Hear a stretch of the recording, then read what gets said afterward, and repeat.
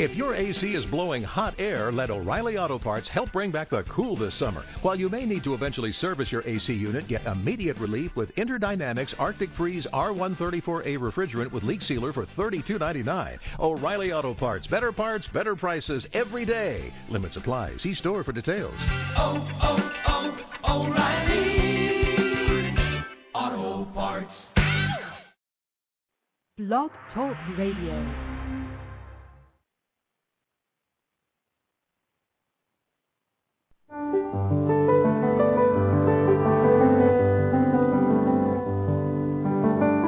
Lucis Trust, a non-profit, non-political, and non-sectarian organization on the roster of the Economic and Social Council of the United Nations and concerned with the establishment of world cooperation and goodwill, presents Inner Sight with your host, Robert Anderson.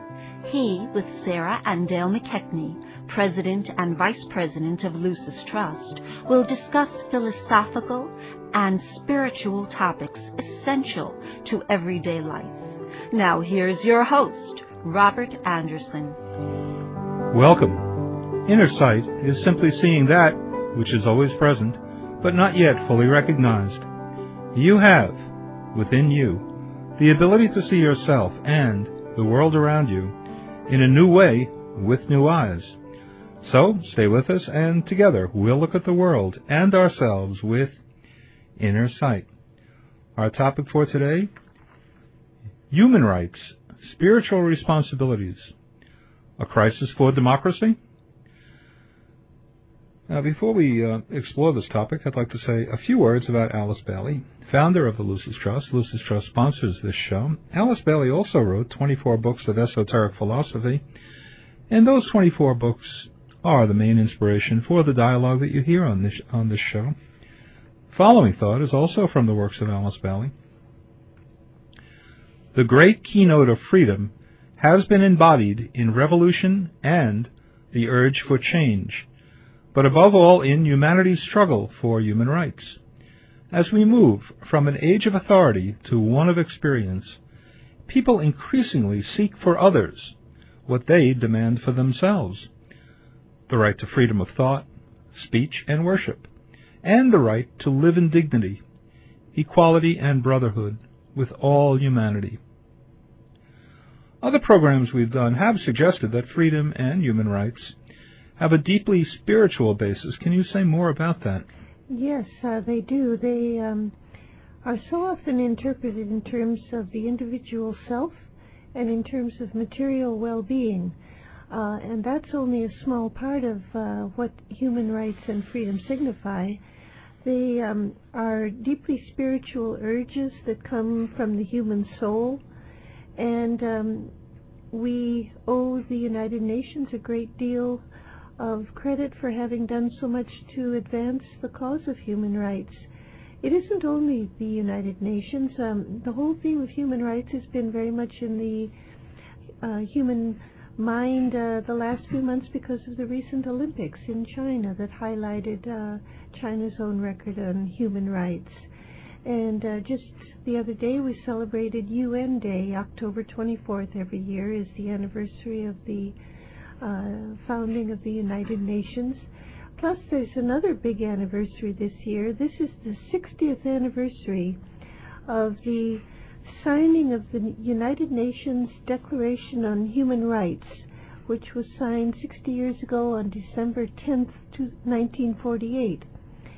So for all these reasons, plus the upcoming election in the United States, plus the crisis that a number of nations have gone through this year alone, Kenya, Zimbabwe, Russia, the United States, in terms of democracy, we really need to try to understand more of what it means spiritually for humanity and to kind of take the pulse of how are we doing as a species with this idea of government through democracy. Right, and this Declaration of Human Rights that was first declared by the United Nations in 1948 was one of the first real declarations that encapsulate so many of the rights to be human. And I would just like to read the first article of this declaration because it hits the nail on the head with the problem. And that first article says, all human beings are born free and equal in dignity and rights. They are endowed with reason and conscience and should act towards one another in a spirit of brotherhood. Now, this is the opening article, and I urge everyone to get a copy of this declaration, and we can send you a copy, and read the full text, because it is something to aim for, that every person, every nation in the world needs to aim for.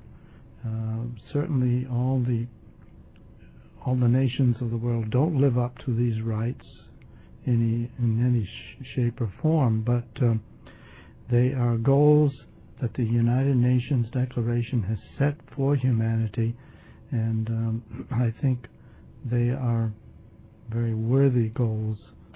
You point out that we haven't lived up to this ideal, and we can all ponder on why we haven't.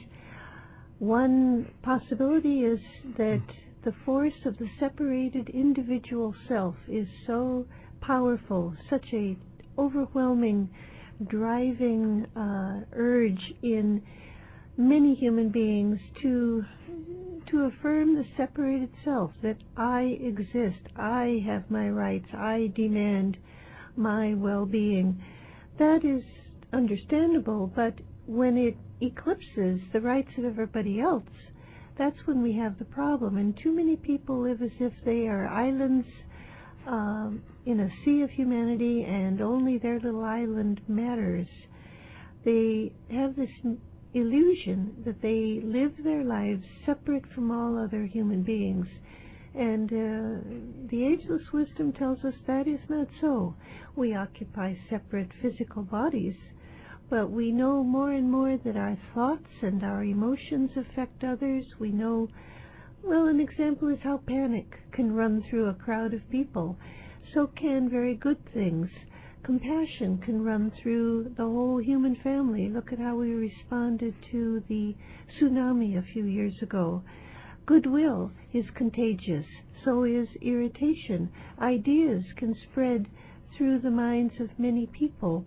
So we share much more than we realize, and we should remember that we share the aspiration for human rights and freedom with every other human being. Right, and this surge for rights, or human rights, this urge, I should say, for human rights, it comes from very deep within us, and it's as I think you alluded to earlier, it's a product of the human soul, that it provides this incentive to, once we are in a state of incarnation, in a physical body, the soul also gives us the path of release and liberation out of this physical realm, because that's the true nature of where the soul lives, is released from the physical world. And so there is a strong urge in everyone to gain some sort of liberation from where they are. Yes, Alice Bailey said that the whole thrust of life is toward liberation, and it's a liberation from form. Ultimately, the release from form, from the inhibitions and the restrictions and limitations of any kind of form, is behind the whole quest for liberation. It's not just about wanting to have one's space and one's freedom and one's desires fulfilled. It's really behind it all the quest to be free of the limitations of form. I suppose that was what lay behind Christ's command that we live in the world but not of it, to be in the world but not of it, to not be possessed by it, to live in it as a way to ground divinity through human experience, but not to be so possessed by the pull of the material plane that we forget our origin and our ultimate destiny.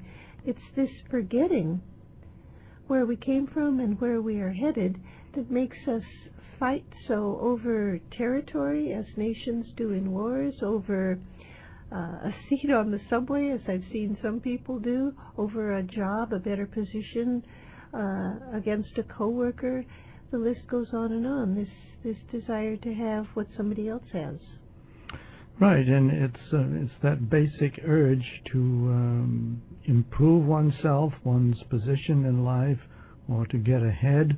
It's not just it comes out as an ego thing, but there's really something deeper. It stems from the very soul itself and the strength of the will.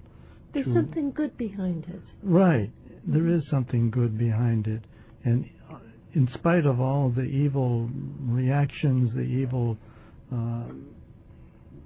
forms and the evil ways of doing things out there, there is an impulse of love and goodwill behind it all that will eventually emerge once the many lessons have been learned by the individuals.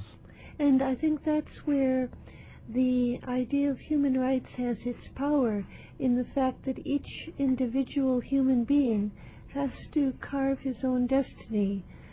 The problem is we forget that we are part of a whole human family. And Alice Bailey marks out three major historic events as really the greatest signposts in the quest for human rights. The first being, she says, the signing of the Magna Carta in England in 1215, I think. That was the first affirmation that the human being has rights, because that was a time of a feudal system, of a monarchy, when human beings were considered just virtually slave labor to fulfill the interests of those who had power and money. That was the first breakthrough. Another was the American War of Independence and the drafting of the Bill of Rights, which has been admired and emulated by many societies throughout the world. And the third was the French Revolution, with the concept of liberty, equality, and fraternity. These are the three major signposts. But we're still in a quest for human rights, and we're expanding our understanding of human rights to include the rights of the disabled, the rights of women, the rights of children.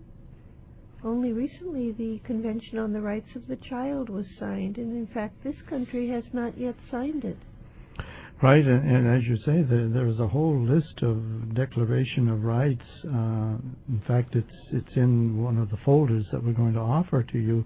There's a list of practically every few years there's another declaration of, as you say, the rights of the child, the racial discrimination, discrimination against women, the rights of people to peace and the right to development, and so forth. And the latest one was the Declaration of Commitment on HIV/AIDS.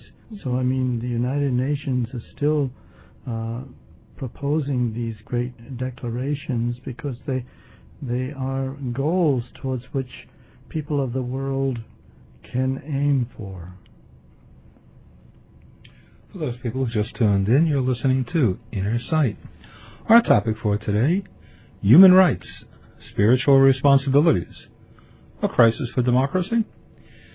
I'd like to tell you about a special offer from Lucis Trust, and that is some gifts for you.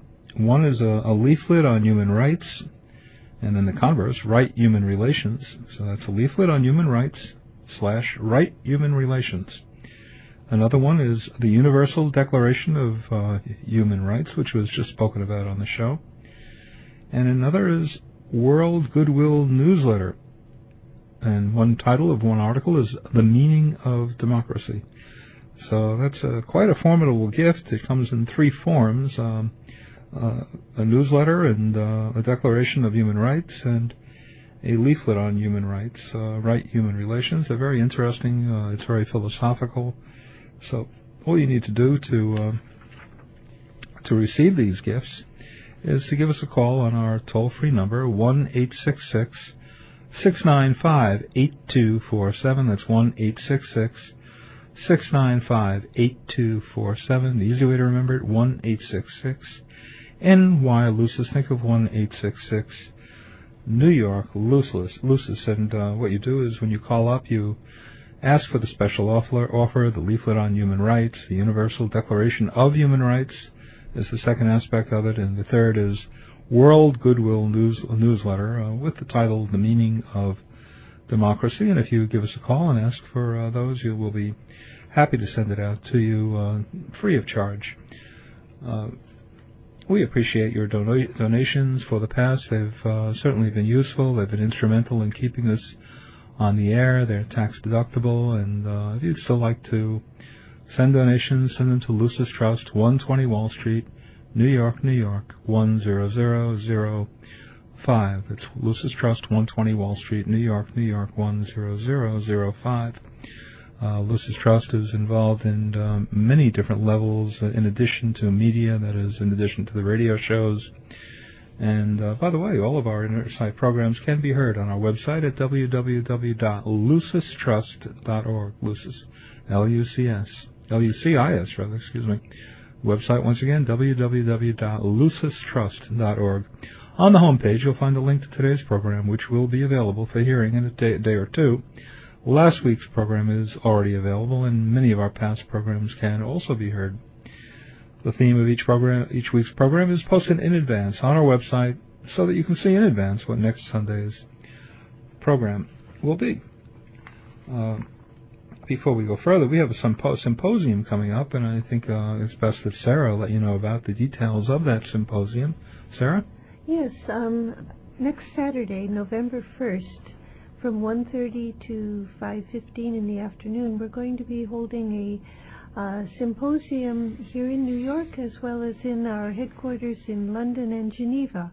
All three centers are focused on the theme of human rights, spiritual responsibilities, a crisis for democracy. And it's going to be an afternoon of talks by guest speakers, group discussion, and meditation as an act of group service. We have invited as our keynote speaker a representative from the United Nations. Ramu Damodaran is Deputy Director of the Outreach Division of the Department of Public Information at the UN, and he will be giving the keynote address. And we will also be having a speaker from Baltimore, a professor at Johns Hopkins University, Kimberly Riley, who is a professor of European history, and she'll be speaking on the dignity and rights of man, a history of the democratic ideal, which should be really fascinating.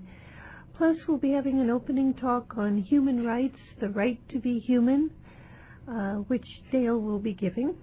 And we'll have plenty of time for group discussion and for meditation. All of this is especially meaningful here in the U.S. because it's the weekend before the election. And if we can, as a group, contribute to the clarifying of the atmosphere surrounding the whole process that we've been through for the last couple of years, the primaries and the conventions and the campaign, it might help us move the whole national approach to democracy forward a bit. At least we can hope. I mean, referring back to what you were saying before, though, you were mentioning that the ultimate freedom mentioned in the Valley literature is freedom from form. I know that I would be a bit disoriented without my form, and I'm wondering if there's any. I haven't by any stretch of the imagination read all of the Bailey work, but is there anything in the? But you have, and is there anything in the Bailey literature that suggests what that might be all about? What does it mean to be free of form? Well, there's a fascinating passage on the freeing of the prisoners of the planet, as Alice Bailey calls them, in her book, A Treatise on White Magic. If anyone has that book in their library, they can read about the freeing of the prisoners of the planet, which is every living thing in all kingdoms, from the mineral through the animal and vegetable and human, that is imprisoned in form. And whether we know it or not, we are imprisoned in form and limited by it for the duration of an incarnation. Now, a mosquito has an incarnation of what, a few hours? And a human being has an incarnation of 90 or 100 years, perhaps. Animals, dogs live 10 years maybe. But in every case, life, with a capital L, when it's anchored within a form of any sort, whether an amoeba or a crystal or a human being or a horse, is both fulfilling its purpose and severely limited in its evolutionary possibilities. And that's why in that passage on the freeing of the prisoners of the planet, she talks about the great liberation that the death of form offers. I don't want to sound morbid, like we should all race pell-mell toward our death. That would be denying the joy of life on earth. But it does help us to put death in its proper perspective when it comes in a timely way and at the bequest of the soul, that it's a release, it's a liberation of the imprisoned life in a form that no longer serves that indwelling life. And this happens with every aspect of life, expressing on every level of life, that at some point the form stops serving that indwelling life and becomes a limitation. Maybe that's enough on that subject. It's so profound. We'll have to get to that belly literature, that whole white magic. 500 or so, page 5. I'm not sure. A treatise on white magic and the freeing of the prisoners of the planet. We are all prisoners. Well, in a way, it's related to the changing face of democracy. I mean, that's really what we're also talking about in this symposium coming up, is the crisis for democracy. And because democracy changes too, there is no one single form or ideal of democracy that is right for all times. Ideals and ideas are forms that become imprisoning too. Right. These are ideas that also can be imprisoning. Mm-hmm. And they are very imprisoning because many people are just so hidebound by certain ideas and certain attitudes of thought and certain ways of thinking. And democracy is just also subject to these same limitations. That may be why I just can't bear to hear candidates speak of my people, or anybody speaking of my people as if the rest of us don't matter. We can't think like that anymore. No, and it's the separative nature that is developed in so many of the democracies that provide the very limitation that holds it back. Mm-hmm. What would a true democracy be? If ideally, as at its highest state, how would a true democracy function? Alice Bailey said that through the democracies, humanity speaks. Well, it's sort of mumbling, I think, if that's true. I don't think that democracy really is functioning now as ideally it should, and I can't think of any society that really has it right. One assumption we take for granted in this country is that democracy is a two-party system. The Republicans and the Democrats. Once in a while somebody tries to run as an independent, but he never gets too far. And the whole idea of the two-party system automatically sets up a conflict of polar opposites. That really doesn't sound so democratic. No, it's really more of an attitude of thinking, whether one is a Democrat or whether one is liberal, because even these labels don't hold up too well, because there are liberals on both sides, liberal Democrats and liberal Republicans, and conservative Democrats and conservative Republicans, and middle-of-the-roaders. And so it's more to do with the way the human mind works, or doesn't work, that kind of determines where you're going to go with your vote, I think. Well, an assumption that I don't think is stated often enough about democracy when we hear the media urging us to get out and vote, I always question whether that's really such a good idea to urge everybody to go out and vote. I would think, first of all, educate yourself about the issues and the candidates, then go out and vote.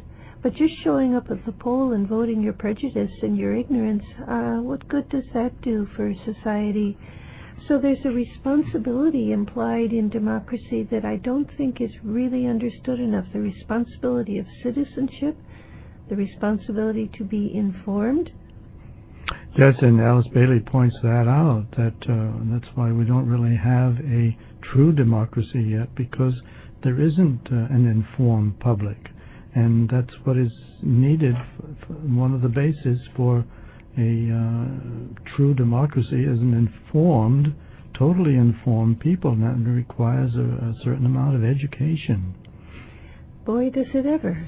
And that means people have to pay attention to something beyond their own particular sphere of family and work and community, and ideally to care about the larger society and not just their own kind, their own region, their own affiliation, people like them.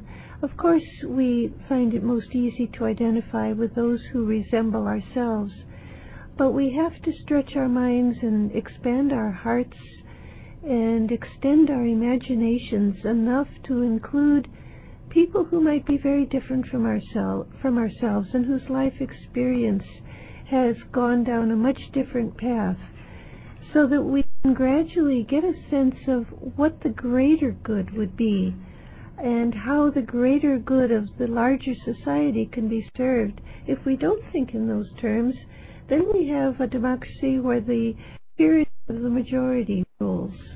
But what about the minority?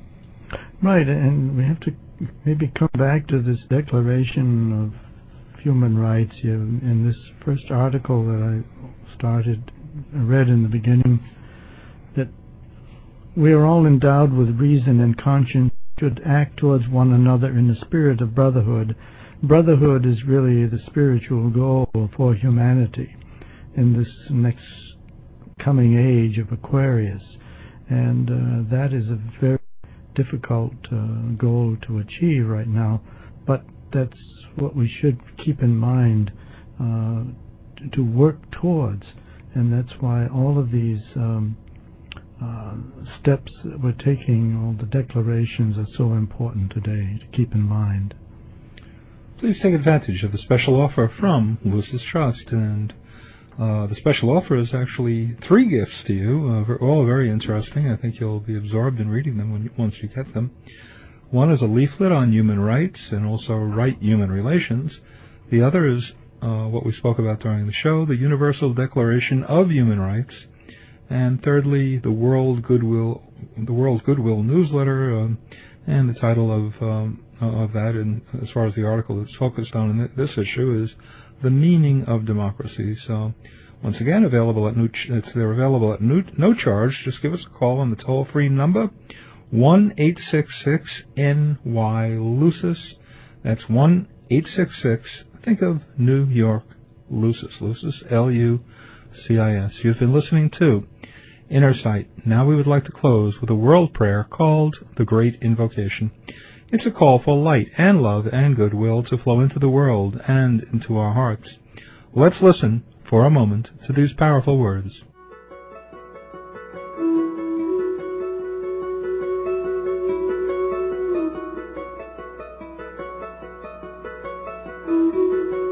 From the point of light within the mind of God, let light stream forth into human minds. Let light descend on earth. From the point of love within the heart of God, let love stream forth into human hearts. May the coming one return to earth. From the center where the will of God is known, let purpose guide all little human wills, the purpose which the masters know and serve. From the center which we call the human race, let the plan of love and light work out, and may it seal the door where evil dwells. Let light and love and power restore the plan on earth.